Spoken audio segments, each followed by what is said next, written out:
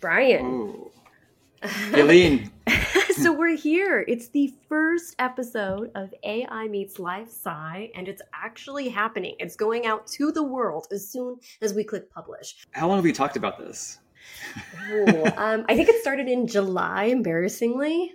We had a couple of conversations, and I think we realized that we were kindred spirits, and we both had a passion for AI, and you're on the pharma side, and I'm on the medtech side, and it was like, well, maybe if we're passionate about AI and we have a lot of questions about AI and machine learning, maybe others in our industry do too. But then months and months and months later, here we are. Well, I think a few things come to mind, like the space is promising, confusing, scary at times. So I think having leading voices kind of shed light on the space is going to be helpful. I think with AI Meets Life Sci, it's really about AI, the algorithms going into it, the technology itself, the industry, not necessarily the people behind the technology. And I think that's going to be a really interesting, more kind of technical discussion, really digging into what does AI mean in context. So maybe that's the key.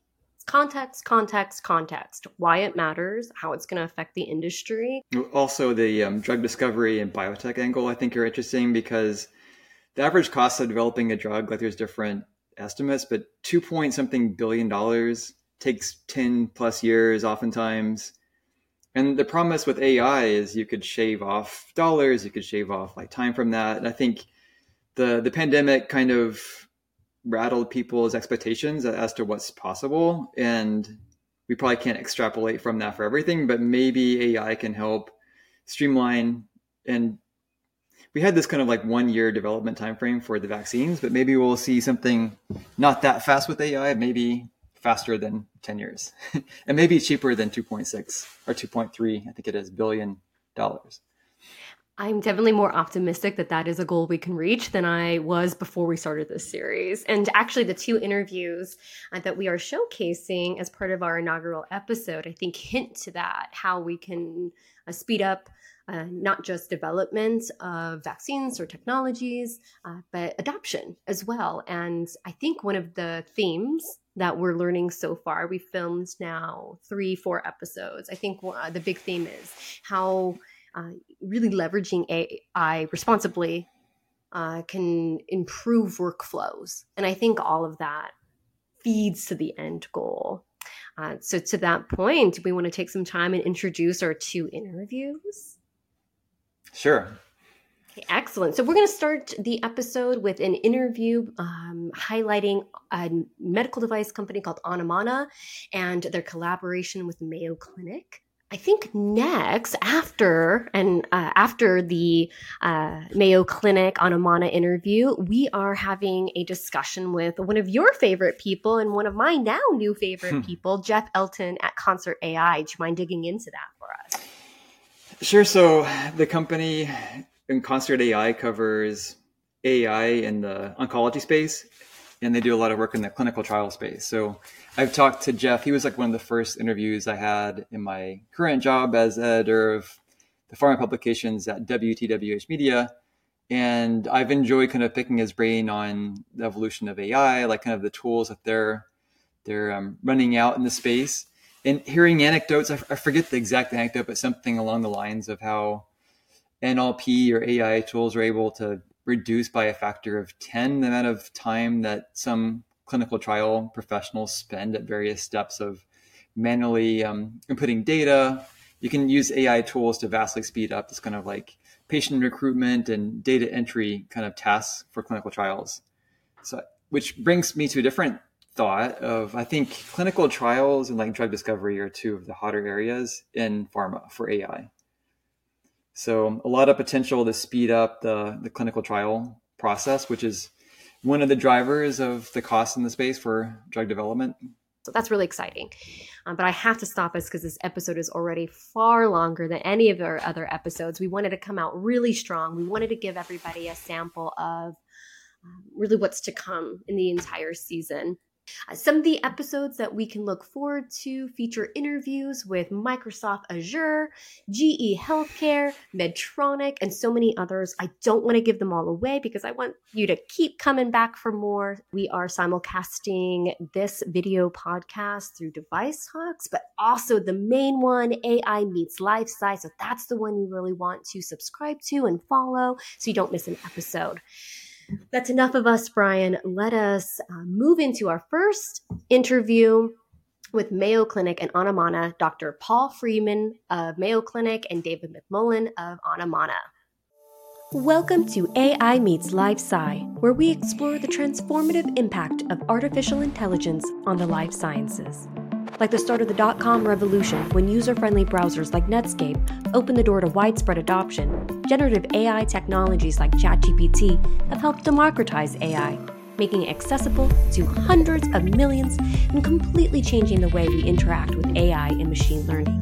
In each episode, we'll sit down with medtech, biopharma, and tech companies driving the integration of life sciences and AI. We'll focus on breakthroughs and what's on the horizon, but also guide you past the hype. Join us as we explore and clarify the frontier of AI meets life sci.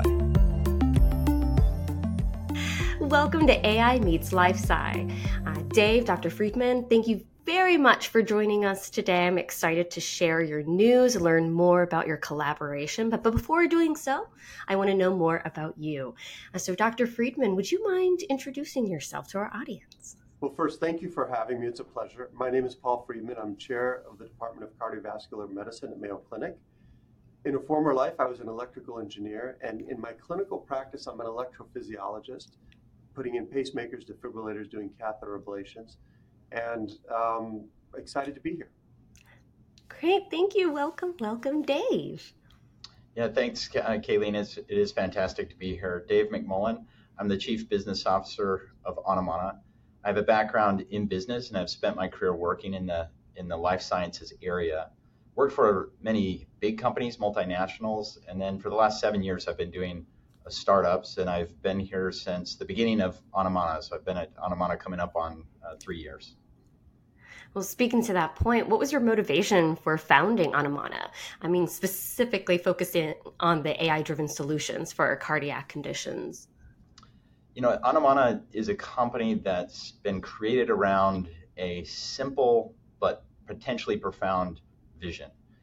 And the vision is, can you take the electrical signal of the heart and can you, through that signal, extract clinically relevant information that will help change the way cardiology and the other fields of medicine are practiced? It really is something that has its roots in the pioneering work by Dr. Friedman and his team at the Mayo Clinic. And Paul, I'll let you speak more about that. But with that foundation, Mayo Clinic came together with another health tech company called Inference. And those two companies together decided to create a new company called Anumana to bring that innovation to the market in the form of new medical devices built as software. So it's collaboration on collaboration on collaboration. That's the theme of today. Yes. Right? Yeah. Well, thanks, Dave. To that point, Dr. Friedman, so Dave alluded to sort of your experience. Would you mind giving us a little bit more about your background, Sure. about your journey in cardiovascular medicine? I know that you also mentioned your engineering background, so I would be intrigued to learn more about that as well and how that sort of led into the medicine journey. Sure. So because of my background in electrical engineering, I was interested in the electrical signals of the heart.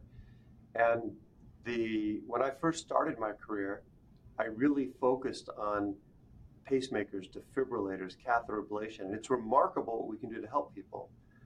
But as I started seeing the patients coming in, I began to realize, well, if we could detect these conditions earlier, maybe fewer people would need these remarkable but invasive approaches.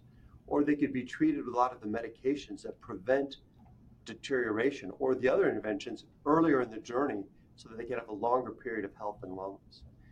And we started doing research closely with an AI scientist. The first one was Dr. Zaki Ateh, who has since built out a team.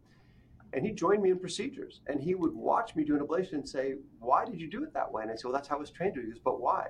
And through these basic questions and this really tight partnership of our teams of physicians, and now there are at least 20 physicians engaged, and as I mentioned, within Mayo, 8 AI scientists doing what I'll call the R&D work, we found that we could take an ordinary, common, ubiquitous, widely available test, an ECG, and apply the tools of artificial intelligence, initially a convolutional neural network. This is something, again, where the AI scientists brought to the table, and we could identify many conditions, often 1, 2, or 3 years before we'd otherwise diagnose them. We found this to be true for a weak heart pump, left ventricular dysfunction. We subsequently found it to be true for other conditions like amyloid heart disease, pulmonary hypertension, and we can talk about those later.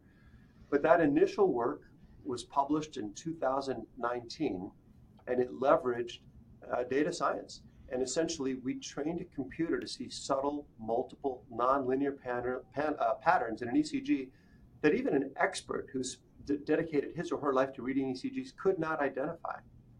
So it was an incredibly powerful test.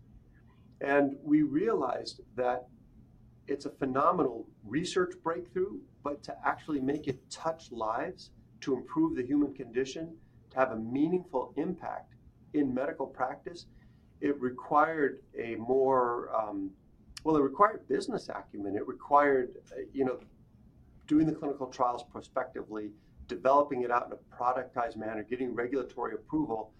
And so, as Dave mentioned, Mayo Clinic's board approved the creation of Anumana as a company that Mayo Clinic has an interest in, that another tech company has an interest in. We put together our efforts to build a company to bring this to patients.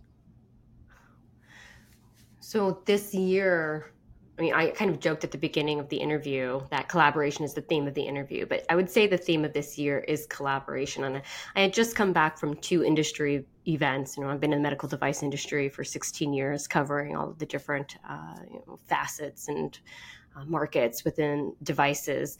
And one of the common themes from these events have been having multiple seats at the table from different perspectives. So technology at the table, with the clinician at the table, with the researcher at the table, with the innovator at the table, and trying to really see how we can solve problems earlier in the stage before later stage interventions are really needed. So the fact, Dr. Friedman and Dave, we're talking today, I think is really a testament to that direction we're trying to head. And the creation of Anumana is a kind of a real world example of this. Everybody has a seat at the table.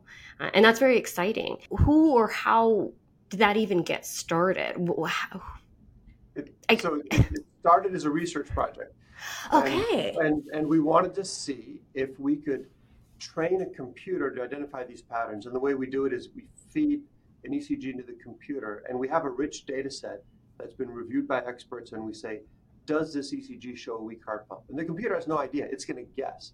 And so it'll say, it might guess the ejection fraction. The heart pump strength is 35% in this patient. And during training, we say, no, this one is 55%. And so these neural networks then, in order to minimize an error function, just keep tweaking each of these so-called neurons, which is a simple math equation structured to mimic the human brain in layers.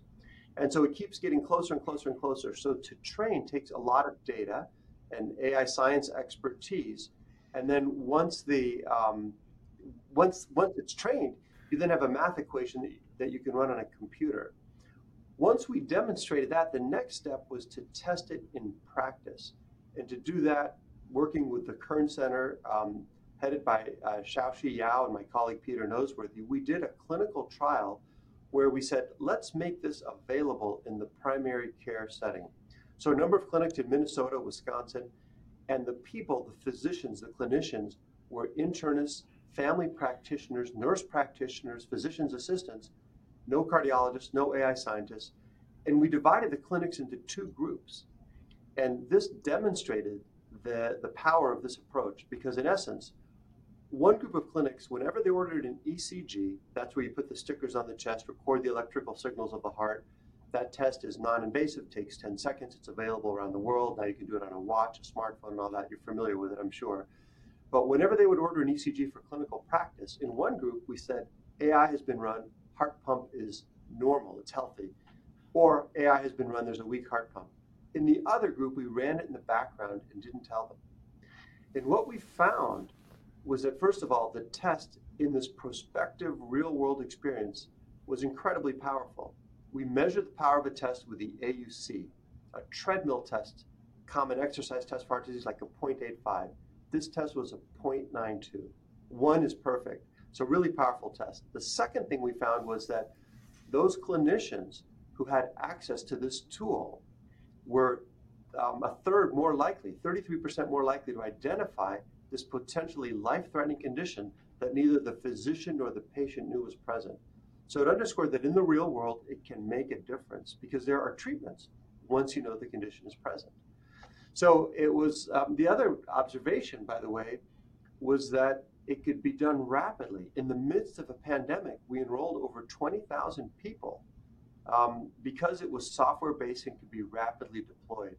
And I'll go on and comment later a little bit of our own clinical experience more broadly with this.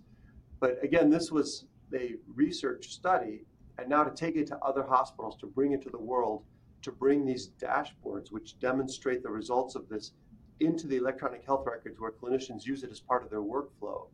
And that's a critical point because it wasn't training doctors to use new tests. Everyone already knows how to order an ECG. It's a standard common medical test, so it's easy to actually have an impact. But to distribute it widely requires a lot of business and technical expertise. And that's really where Anumana comes to play.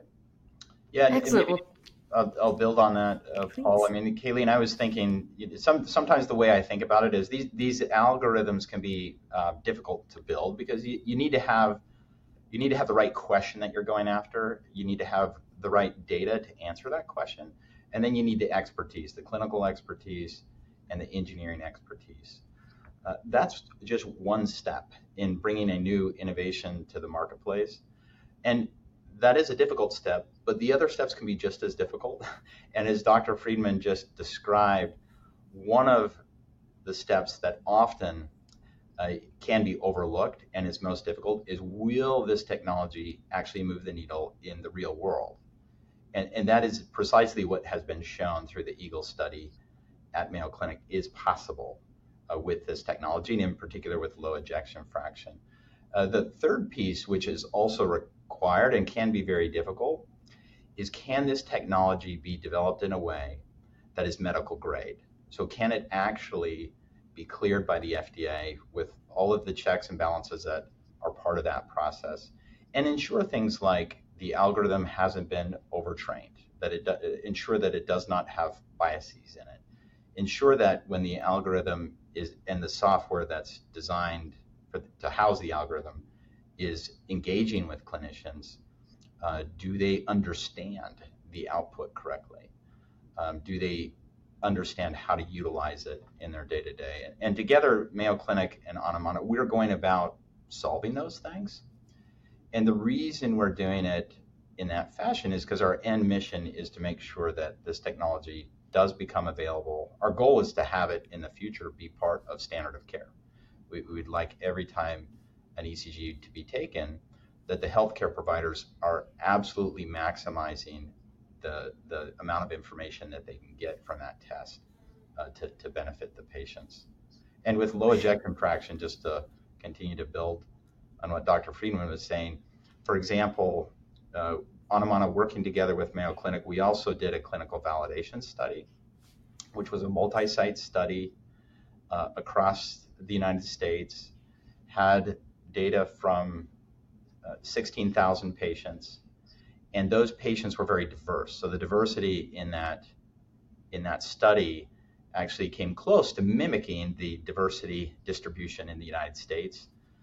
And the reason you want to do that is you want to ensure that the neural network that you've created is not overtrained on one data set, but can be applicable very broadly. And with low ejection fraction, that's exactly what we demonstrated. So the performance numbers that Dr. Friedman alluded to, those stood up at other health systems when we tested it on the data from other health systems. It also stood up in various segments of the population, testing it against different ethnicities, for example. Just maybe step back a minute and look at this philosophically. There are appropriate concerns about artificial intelligence and bias. And my feeling is if we do this right, this will bring humanity together. And something that's so important, especially these days. And we specifically did a research study looking at, does it work well in self-reported African Americans, Asians, Hispanics? And it turns out it does. And then we've collaborated with colleagues in South America, Asia, South Asia, East Asia, South Asia, Europe, and found that it's robust across all those populations. So we want to ensure that it works across the diversity and the entirety of humanity. And there are published references for all of these projects. And of course, Dave referred to the specific one that for the Food and Drug Administration. But there are also these other R&D efforts that I think, now we can't assume that'll be true for every AI algorithm. We have to test each of these.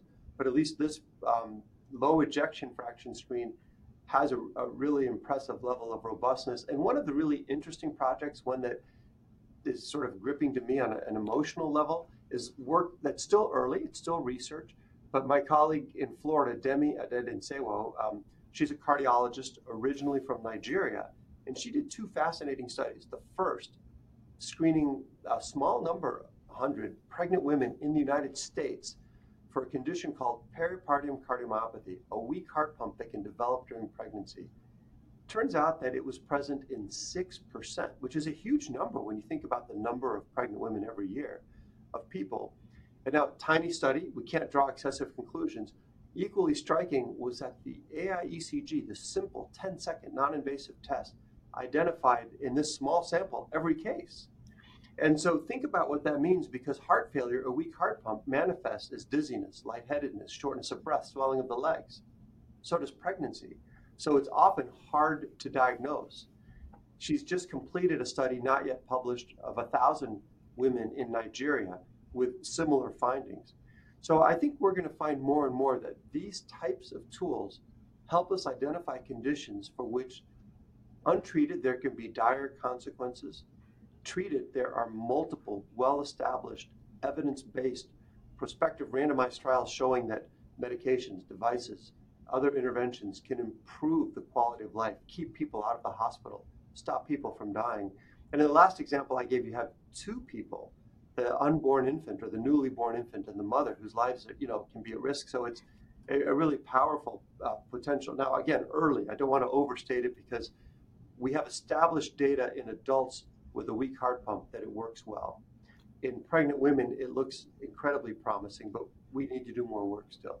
So this milestone is not just a literal FDA milestone, but a figurative milestone for just the beginning of what you can accomplish using this particular algorithm as the roadmap. I think we're on the cusp of a paradigm shift of really detecting disease early, and we're just learning how to apply AI tools in healthcare. And in contrast to the tech world where you move fast and break things, we want to move fast and cure things and heal things. And so we have to be very thoughtful and methodical and obtain clinical evidence. But it's coming, and it's coming faster and faster. And I do believe we're poised to make some important differences in how we approach identifying disease and then using a lot of the interventions that are now being developed. Well, you mentioned clinical data. So is there anything else about the EAGLE study that you'd like to share with our audience? I know we touched on it a little bit, but is there any insights or anything else you want to communicate? Sure. So first, the deployment was rapid, as I mentioned earlier, because it's using clinical workflows. And I think as we do more and more of this, it'll be really important, because any clinician I've ever met, and I'm sure you've experienced this in talking to your own healthcare providers or friends or colleagues, everyone is swamped. So we need to make sure that this can be done in a way that it helps clinicians and helps patients and doesn't add to workflow, have to ideally not train people on new test ordering. Dave, what are your thoughts? Yeah, well, I was going to say, Dr. Friedman, I think one of the ways that was shown in that study, in Eagle's study on resourcing, was that there has been a question, if you implement AI on ECGs, what will be the next step? Because with low ejection fraction, the next step is to do an echocardiogram. And so some ask the question, when you put this AI into practice, will the healthcare providers actually order more echocardiograms?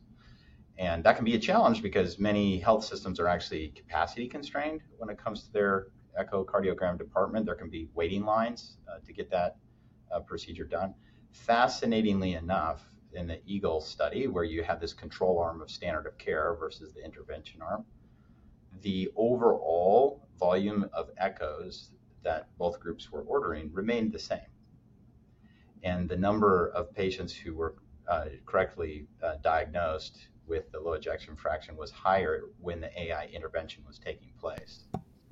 And so you do have this observation that with the AI, it's actually taking, perhaps maybe the way I would say it, Dr. Freeman, is some of the guessing out of it. When a case is maybe non-specific symptoms and things like that, the healthcare provider needs to make a judgment of what to do. Should I order an echo or should I send the patient home? And in this instance, in Eagle, those echoes were being ordered on patients where that echo was able to confirm a diagnosis of low ejection fraction. And it was an improvement over standard of care. And we've really been focusing on the low EF, which is the best study, the one that's FDA approved now.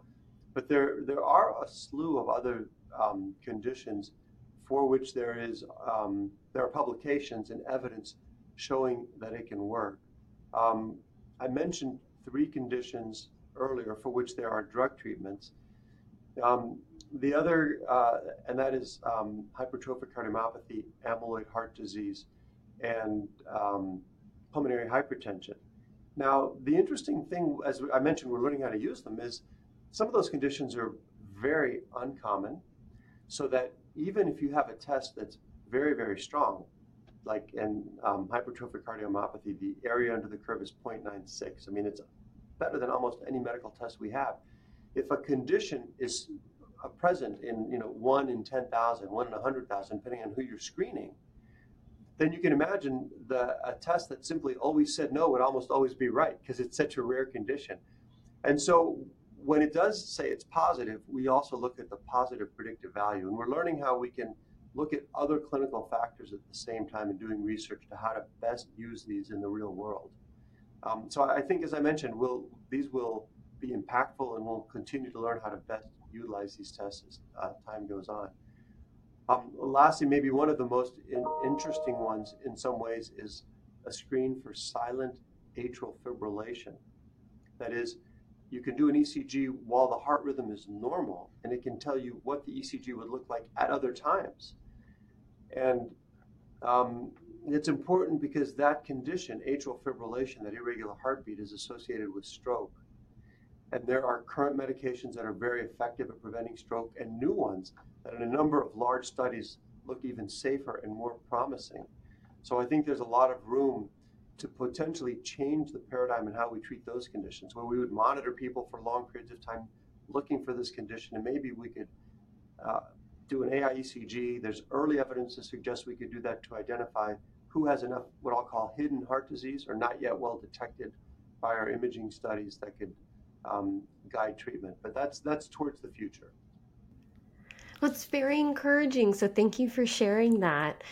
It did spark a question. So I'm quite curious, when developing an algorithm, especially something like this, how does the influence of Mayo Clinic work with an innovator like yourself, Dave? So how is Mayo's influence in developing and validating the algorithm? How does that affect it? I mean, when we established Anumana, we licensed in a tremendous amount of technology from the pioneering work that Dr. Freeman's group had done. At Anumana, our goal was to translate that into medical devices, and there was a significant amount of work to make that happen. We're also continuing the research and development, but we work with Mayo Clinic as partners. They're advisors to us. because at every step of the way, what we want to do is identify, and Dr. Friedman has touched on this a bit, but identify diseases for which action can be taken when they're known to be present. And in order to do that, you need to blend your engineering AI capability with access to the necessary data to investigate a certain potential indication with clinical thinking, because you have to do the work in a way that can be translated into a real world setting in the end. And for that, we work very, very closely with Mayo Clinic. We talk about the indications we're going after. We talk about how to define the right cohorts to do the investigations we need to do. But then also, like when we design any kind of study, we work very closely together to ensure that the protocol makes sense, that it will create the data and show us the outcome that we're looking for. And the pioneering team at Mayo Clinic doesn't just include the clinicians. So we do work with Zaki, Atia, and Dr. Lopez Jimenez on matters that also touch on like how we actually do the AI engineering and how we design the software to interface with clinical workflows, so that we ensure that everything we're developing can be translated into the real world setting. Because in the end, our goal is to have a positive impact on the care of patients in ushering in this new technology. Excellent. I know that you had mentioned that a little bit in the beginning, so it helps bring it full circle for me. So I appreciate that. So knowing what we know now today, what do you actually see as the future of AI and machine learning when it comes to cardiovascular care in just 5 years? Like, where do you think we might be? Yeah. So I see there may be, broadly speaking, two kinds of AI, predictive and generative. And what we've mostly been talking about is predictive. And with predictive, essentially, the AI looks at a standard test and upskills it. So an ECG, an inexpensive, easy to obtain test, can do what an echocardiogram or CT or MRI can. And then we can see if it's getting it right or not, right? Because if the AI read of the ECG says there's a weak heart pump, we can then do the echo and see is it right or not. So those tests, I think, are now approved and will be integrating into practice fairly rapidly because they're just so useful, practical, and predictable. Generative AI, I think, will be very transformative, but it's a little farther behind. Because when you ask, for example, a generative AI, write a haiku for me, it'll do it. But how do you judge if it's a good one or not? And one of the issues, of course, with generative AI, and I think it's a solvable problem, but we're not quite there yet, is that of hallucinations. And I'll give you a very real example. We had a patient who we wanted to apply a specific defibrillator to, one that goes under the skin as opposed to down into the heart. And we asked a generative AI, has this been done immediately after heart surgery, and what's the experience with it? And it said, yes, it's been safely done. And here, there was a study with 24 patients, et cetera, et cetera, et cetera. We said, oh, give us the reference. And it did. And it was a very legitimate looking reference, right? Journal of Cardiac Electrophysiology, 2019, with names of people we know. And then we looked up the reference and it didn't exist because it's designed to, saying it fills in the next word is a little bit of an oversimplification, but it is designed to create realistic looking sentences. And in medicine, we have to make sure we get it right. So the generative AI work in medicine is coming. I think we'll, even as early as next year, we'll start seeing some early use cases. And it will be doing things like summarizing data and pulling out key facts and data.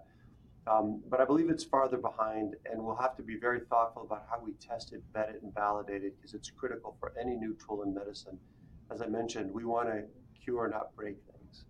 So those are my 2 cents. But I do see this sequential evolution that will empower all of us in healthcare to hopefully spend more time talking to people rather than clicking in computers, and use that time more effectively to identify important conditions, because our tools will be more helpful to us.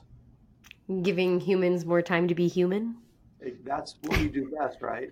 Exactly. Great. Thank you. Well, congratulations again to the two of you. I really appreciate you spending your time with me today and sharing all these incredible advancements. You're checking all the box from innovation to reimbursement and beyond. Thank you again for your passion, enthusiasm, and for joining us on AI Meets Life Sci. Thank you. Thank you, Kayleen. Thank you, Kayleen. It's been fantastic.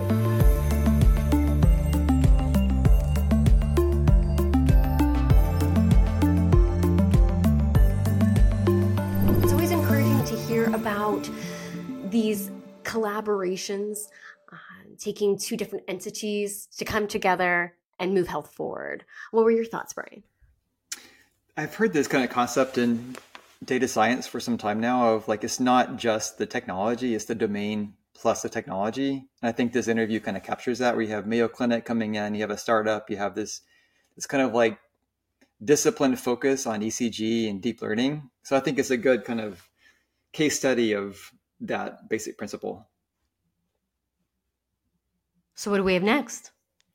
Oh, next we sit down with Jeff Elton, CEO of ConcertAI. Welcome to the inaugural episode. I'm here today with my co-host, Brian Bunce, and I'm Kayleen Brown, managing editor of Device Talks. And we are so thrilled to be speaking with the CEO of ConcertAI, Dr. Jeff Elton. Dr. Elton, welcome to the show. Thank you very much. So pleased to be here on your inaugural show. So I'm curious about your opinion as to where we are now in terms of AI adoption in life sciences. Yeah, so it's pretty much in every headline everywhere. And, you got like the spooky things that everybody's going to lose their job and the only thing you'll be able to be is a short order cook. And then all of a sudden they show that even short order cooks are going to be vulnerable to the fact that you can kind of do something. So in life sciences and healthcare, let me start there just because that's kind of where I kind of spend my life. There is a broad general acceptance that artificial intelligence, both as a tool that generates insights that allows you to understand processes. So as an example, we can take a look at a patient population that has an adverse event or severe adverse event. There may be a hypothesis in the literature that that adverse event is associated with a comorbidity like cardiovascular diabetes or something of that nature. But when you actually begin to use some of the technologies that can establish causality, you may find, and this is actually a real example for some of our work, that it could be comorbidities and, say, other factors like immunological factors or the immune state of the individual and the immune condition of the individual. That's not in the literature. So typically, when we're doing biostatistical and neoclassical analyses, which is what we do when we're not doing AI, it's really derived from experimentation, literature, and kind of derived over long numbers of period of time, where in the case of AI, I can now begin to find associative and relationships and causality built into it. And as long as one can start to determine, is that just become a mathematical relationship? Is there actually a process in disease biology and other characteristics where that really actually adds an insight? You now can begin to see those things. So in life sciences, particularly translational medicine, early clinical development, there's a lot of use of AI. And there's actually as a primary tool to complement other tools that we're doing. Now, on the clinical side, AI is in use. I mean, FDA a couple of months ago produced a listing of all FDA-approved AI algorithms, particularly in radiological imaging, where actually features and images can actually take a very narrow interpretation. And there were roughly 650 of them that were approved that are in some form of production. If I use the word production, that means somebody's using them in a software stack or an imaging interpretation stack, et cetera. If you were to go into Memorial Sloan Kettering, their own team of radiologists working with the medical team develops their own AI algorithms that they'll use to aid their interpretation, get higher confidence, kind of assure they don't miss features and other characteristics. So on the healthcare side, in the provider setting, in some very real, transparent, FDA-approved ways, it's actually in production. In the payer area, if you're doing claims processing and reviews of claims, et cetera, AI kind of came into that area some time ago, but it's definitely become, much higher use in terms of just understanding whether somebody should be, claims should be allowed or a pre-authorization should just pass through because it's all routine and the normal standard of care. And in that case, it adds value to the payer and adds value to the patient because they're getting their prior authorization, much more rapidly, almost simultaneous with the request and things of that nature. So generally, these are fields with lots of data that are being accessible, and those data sit in lots of little stovepiped areas. And the nice thing about AI is if it's now all been brought into a cloud environment. So if you kind of go back and say, what have we been doing over the last 10, 15 years? Well, digital brought cloud. Cloud took a lot of things that were premises-based technical solutions, put them all into cloud infrastructure. Now different applications all exist in the same cloud environment. They may even be in a secure virtual private cloud environment. Now I can bring technologies that can go through those little stovepipe data lake, pods, and actually begin to add value and utility in ways that we couldn't do before. So the use of this didn't actually come just suddenly appear. It's been enabled by a lot of underlying changes that have actually allowed it to kind of come to the forefront. So more of an iterative process as opposed to kind of a shift from then to now. Yeah, it's not a then. Yeah, it's been enabled by other transformation and changes that we've been kind of putting into place over the course of the last 15 years. So it's interesting watching the pace and the projections. Like I recall, I think Jeffrey Hinton, like the godfather of AI or deep learning, said in 2016, like AI will replace radiologists. And I just had an interview with a big medical device company and a Google executive yesterday saying that's more kind of what you said earlier, augmentation. It's more like helping with workflows and driving lower error rates in diagnostics.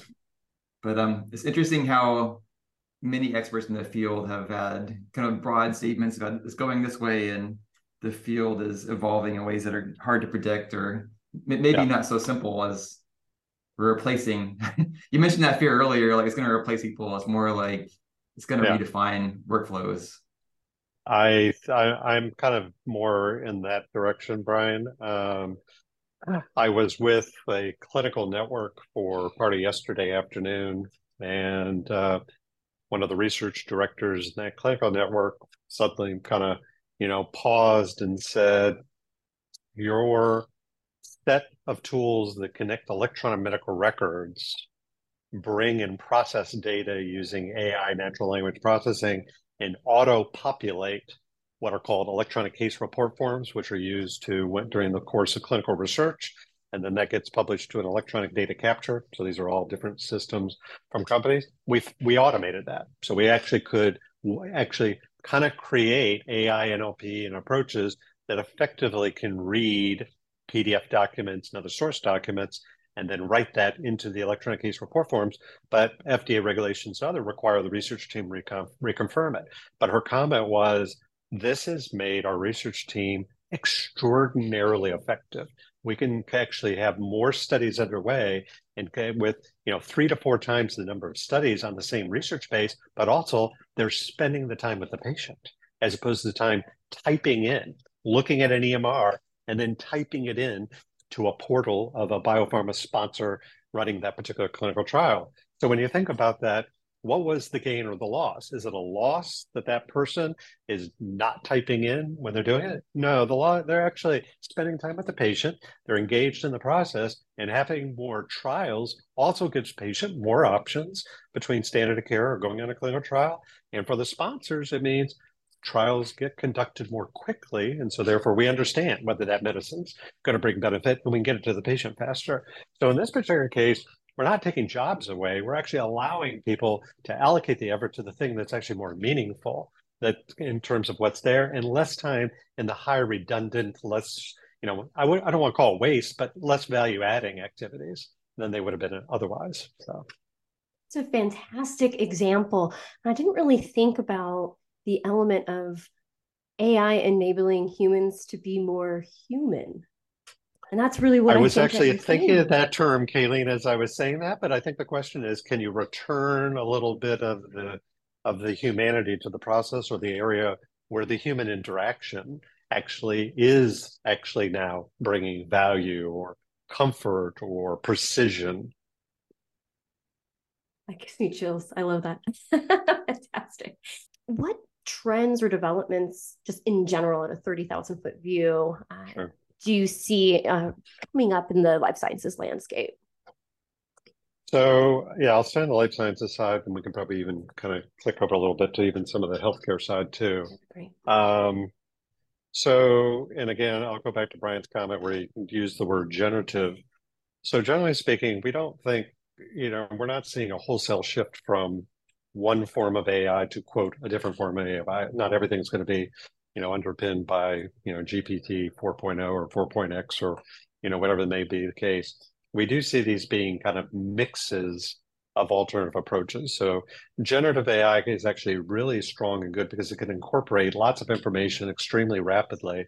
And if you've got actually the domain in which generative is being deployed, it can even give a context to data, and then other approaches that may have a higher accuracy rate, higher accuracy and recall can be deployed with it. So in fact, we believe we're going to see blending of different approaches, which actually will give greater utility. And that's kind of generally, I don't think that's going to stop. And I don't think, again, we're going to not stop innovating too. And there's not just one class of generative. Generative can mean different things, and it's been around in different forms. And so, again, cycles, and I think, this idea of like, what's our cycle time, the half-life of technologies definitely is getting smaller.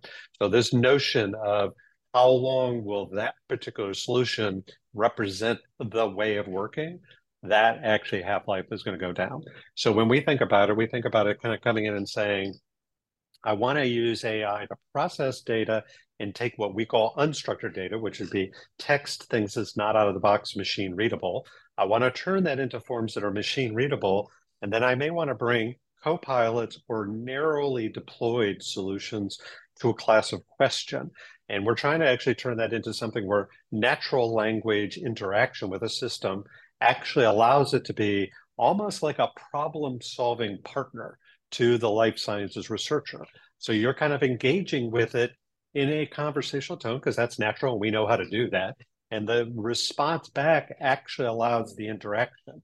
Now, as you make those interactions and whatever you're doing, we kind of tend to think about everything we do trains for everything else we do. So each interaction in itself yields information to whomever issued the query, and they're hopefully getting to a problem or a framing or a decision that they're trying to kind of get to. Could be something as simple as identification of clinical sites to select for running say a research study. But as you're going through the process and the observation about what they accept as a final answer or don't accept as a final answer in itself can create its own annotations and its own kind of record, which actually allows you to accelerate the learning that actually some of the models themselves are doing. We do the same thing with, say, when we're doing natural language processing and humans interact with a system, or we're in a clinical trial. If something gets corrected, that correction actually is a learning moment for the system itself. So this is also where it's collapsing the time it actually takes to get to the point of actually improvement. So that is actually going to be a pretty interesting part where we actually think about systems themselves kind of taking on the same maturation, learning, transformational kind of view. We used to think about when we code a software as a service solution, et cetera, that's my architecture. And that architecture has an underlying data model. And underneath it, I transform things, I move things, I publish things, and I send out reports on things. But in this particular case, you will actually find more changes based on actually seeing the incremental changes and improvement where the actual system and the process in the system itself evolve much more rapidly than static software as a service solutions used to actually go. That's actually one of the main differences between digital, where we used to be able to take everything and try to put it into a set of automated workflows where we're literally piping data around, to actually AI-based kind of application environments where they will change and transform just as a function of their use and scale and utility. Before we do a deep dive, I want this 40,000 foot level view. What problem in its essence is ConcertAI trying to solve? Yeah. So, problem number one is how do we accelerate biomedical innovations? And how do we make sure that the accelerated biomedical innovations get to the patients who will be the beneficiaries and kind of keep things away from patients that will either not be a beneficiary or for whom it may represent kind of a negative kind of benefit for it. And probably the final part is all that implies insights in the nature of different solutions. Applying insights, applying solutions is hard, actually. It's not easy. Even if you know something, it's not always easy to put that into practice. So I think the other part of this is how do you put it into practice? How do you actually make, the yield on the insight kind of move over to the application area as seamlessly and as effectively as possible? So really the benefits can be really fully realized in that. So Jeff, I recall an anecdote that you shared about there was an exploration of Gen AI that increased, I may forget the details, but the productivity of a clinical trial coordinator by 10x or some massive amount. And with that kind of thought in mind, I'm curious about how ConcertAI in general uses AI to kind of enhance productivity in clinical trials. yeah, so we try to do things that try to make the AI work and think as close to what a human would do, not in replacement of a human, but to take super arduous work. And let me give you an example. Let's talk about matching a patient to a clinical trial. If you looked at a trial protocol or the actual study protocol, and those of the kind of listeners here would do that, you can find some of these online, and you can find them in clinicaltrials.gov in different areas. They can get very complicated. They can have what are called 60 to 70 levels of inclusion, exclusion criteria of saying, who's eligible to kind of come into that particular trial, et cetera.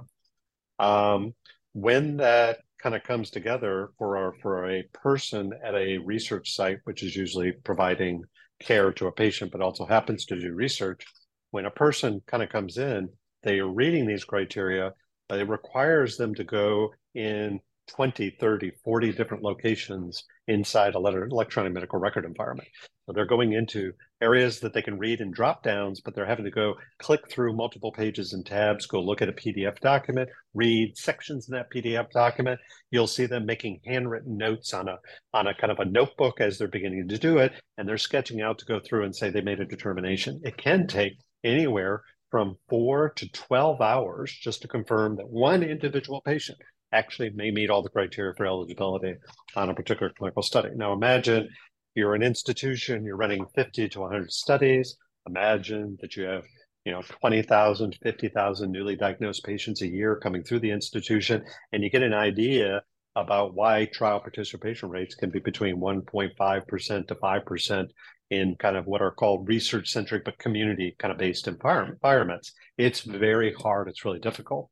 Now, with artificial intelligence and different categories of models, I can put those technologies right behind their firewall. So, we don't practice shipping large amounts of personal health information around the internet, very conservative in the posture, but we can bring our technologies and what we kind of call a distributed federated edge solution model.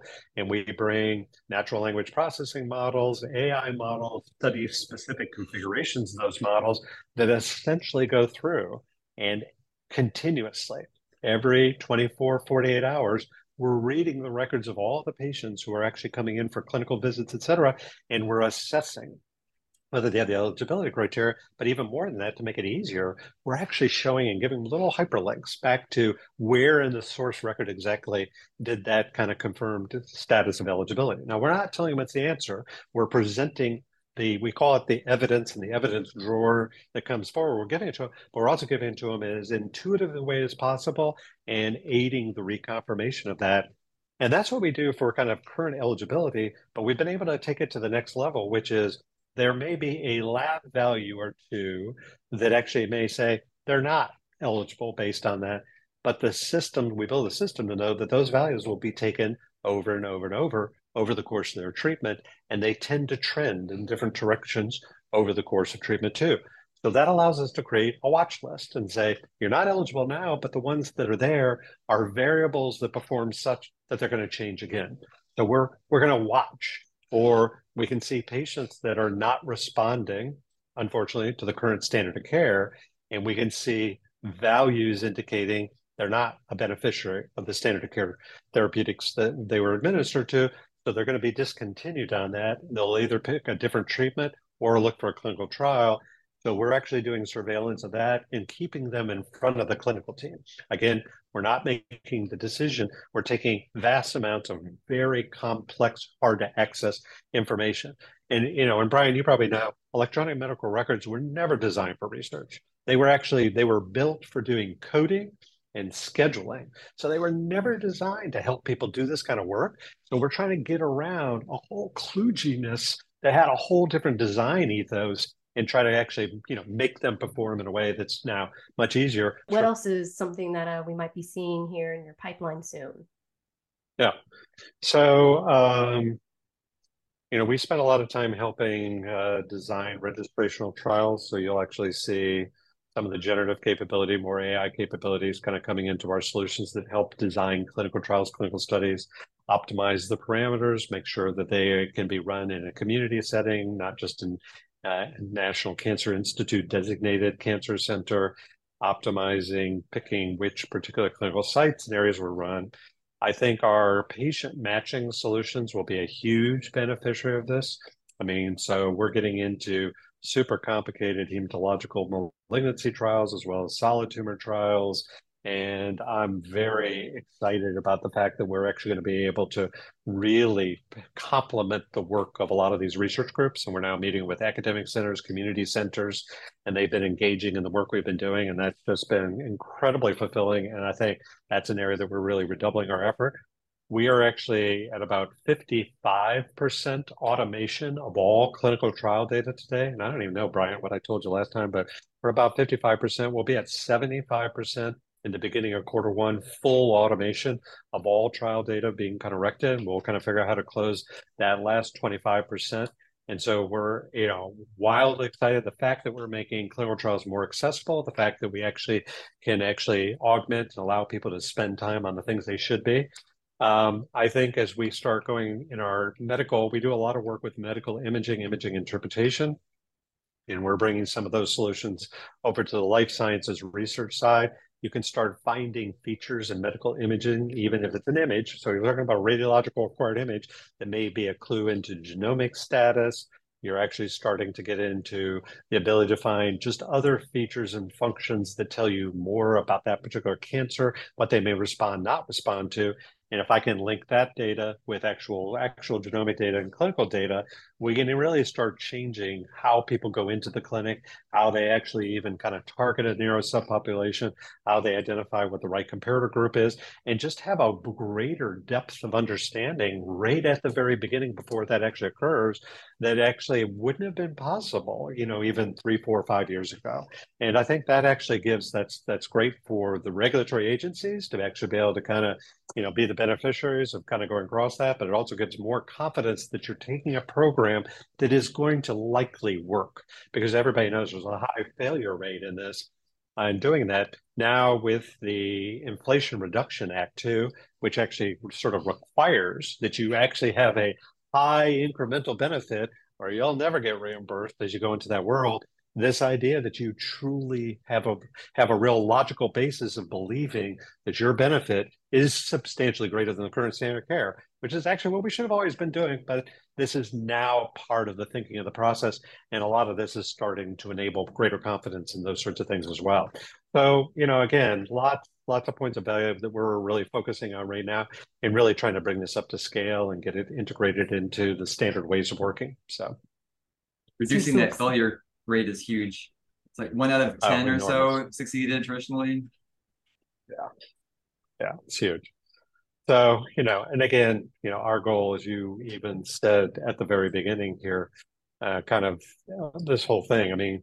Kayleen, our goal here, we sit between two ecosystems, right? On the one side, we work very closely with the healthcare providers and the research sites. They're our partners, and we also deliver solutions to them. We work with biopharma innovators. So for us, our job is really to be this sort of virtuous, intermediate area that's kind of making that whole process that much more effective. And here we're not, historically, when I started my career, finding a 10% improvement was considered, that's not bad, 10%. We're kind of, people are talking about 3, 4x, or I can complete studies in half the time. And when you do that, this doesn't lead to cost reductions. It actually leads to more medicines being available in a shorter period of time with more confidence in actually the results and what you pulled through. That's all. I mean, that's all goodness. That's why we're here. I mean, so. Couldn't have said it better myself. In life sciences, I tend to think that the stakeholders in life sciences are more innovative. There's a resistance to adopting AI. And although I don't understand it personally, and I think neither do the two of you, because we really embrace it, we see what it can do. And you've cited so many examples of how it's already working in the favor of life sciences and to better health outcomes. Do you have any advice or anything that you can say to the stakeholders who are holding back or resistive? Sure. So, yeah, the way you frame the question, Kayleen, is great, actually, because you're in an industry that is cracking the back of some of the toughest questions and problems, and you're doing it because you're trying to bring benefit to a patient, right? So it's a very high innovation. You talk to anybody in life sciences, they're passionate about why they work here, but scientists in certain domains, in certain areas, can also arrive with a conservatism because they've also been trained about research methods and documentation methods and a variety of ways of working. And it's a regulated industry. And so oftentimes people in a regulated industry tend to kind of freeze in a certain model way of working because they know it's okay. And it's been validated by 40 other companies and different agency interactions. So when you take those things, you have high innovation and you have some people that are really looking in and really trying to kind of crack the back, but you also have some things that really kind of create some lock-in to different ways of working, thinking, and doing things. Now, what's interesting is if you kind of look at, say, if I go to some of the leading academic medical centers, and if I was in Memorial Sloan Kettering at Stanford or in the other areas, you would actually find their use and embracing and acceptance that AI is going to be a part of the way that their world works very high. Again, I made a reference that Memorial Sloan Kettering will develop their own AI and radiomics models for aiding doing clinical interpretation, their own institution for their own patient. This is one of the leading cancer centers conducting more clinical trials, probably seeing more patients per year than almost any other single center in the world, and one of the hardest set of diseases with one of the highest rate of publication activities. And there's a deep embracing of the value it can bring, the insights, the consistency, the support of quality, not missing features and kind of different characteristics. So I say that and I look at that because when your people are doing the things that are most critical, most actually time acute, and most outcome centric are actually embracing it almost more than any other part of kind of healthcare and life sciences. And so to a certain degree, again, when you go into an industry that's that regulated and has people with that kind of training that sometimes develops a conservatism, already you're finding some that are leading and moving themselves where they're integrating this as part of the way they're working. So it's a by organizational culture thing today. And the thing I would say confidently is there's nothing irresponsible about introducing this into in fact, it is only responsible to actually make sure you're developing the competence and the expertise.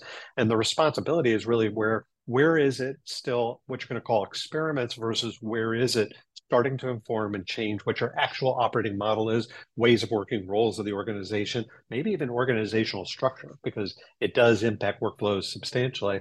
And I think, we're seeing the leaders emerging in that particular field. And maybe at another time, we kind of get some of those leaders to work with you and come on here for, session number 2 or something of that nature as you're kind of going into that, 3, 4.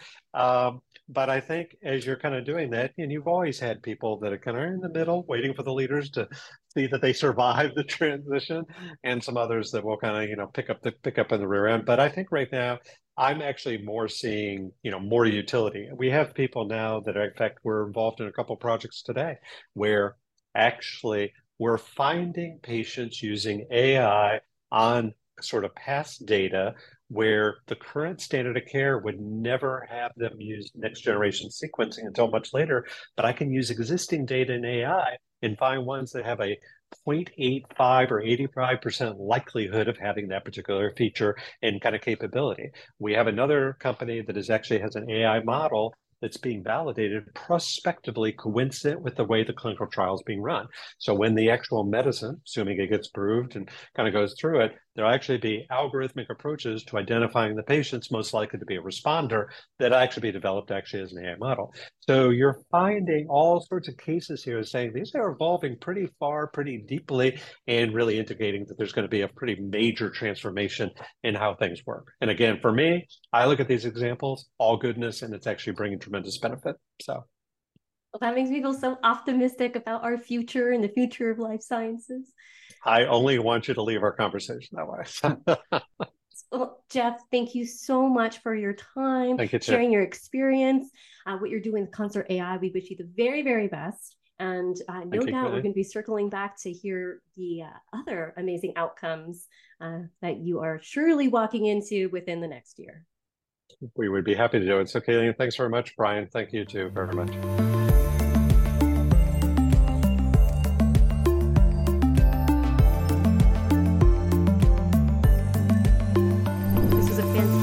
Episode 1. It was definitely the longest episode of our season that we will have, but we wanted to come out strong and share multiple perspectives on how AI is being integrated into the life sciences. But with that, we have episode 2 coming out in 3 weeks. We will be interviewing the global business leader and general manager of healthcare pharma life sciences at Microsoft Azure. I can't wait for that interview. We'll also be exploring the other aspects of how AI is being integrated into the life sciences. So please make sure, audience, to follow us on all of the major social media platforms. You can find us on Device Talks. You can find us on Drug Discovery and Development. Please follow us on the major podcast platforms. Season 1 is going to be simulcasted on Device Talks, and then it's home, AI Meets Life Sci. So please make sure to follow AI Meets Life Sci on Apple Podcasts, on Spotify, on Google Podcasts, and on YouTube as well. Follow me and Brian. I'm Kayleen Brown, Managing Editor for Device Talks. Brian, who are you? Brian Bunce, Pharma Editor at WTWH Media. So please reach out to us directly how you can contribute to the series. We would be very happy to tell your story. Please reach out. Thank you for listening in, and a huge, mega, uber thank you to all of our sponsors for supporting AI Meets Life Sci. If we didn't have you, we wouldn't be able to make this incredible content. So thank you to our contributors and our sponsors, and we will see you in 3 weeks talking with Microsoft Azure.